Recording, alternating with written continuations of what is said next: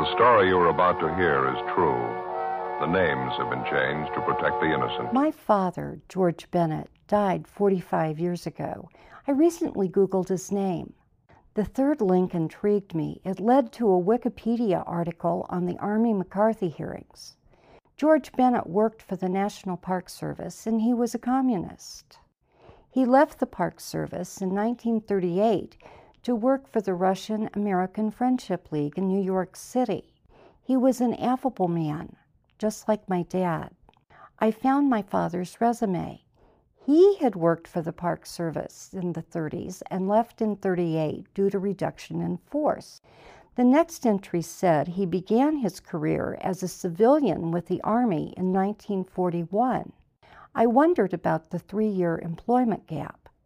Dad had never mentioned New York. Was it possible? Later, I determined that Pink George was not my father. It was just an odd coincidence. 2 men with the same name working for the same agency at the same time. It was McCarthyism that first taught me about principles. The Army McCarthy hearings are among the more insidious chapters of American history. Citizens were blacklisted. Careers and even lives were ruined when an individual was labeled red. 60 years later, the senator's voice belies the fear he engendered. An organization that wants to destroy this nation, that wants to corrupt the minds of youth, then we are rapidly losing the battle. Unless we make sure that there is no infiltration of our government, then just as certain as you sit there in the period of our lives, you will see a red world. People were frightened, afraid that they'd be accused next.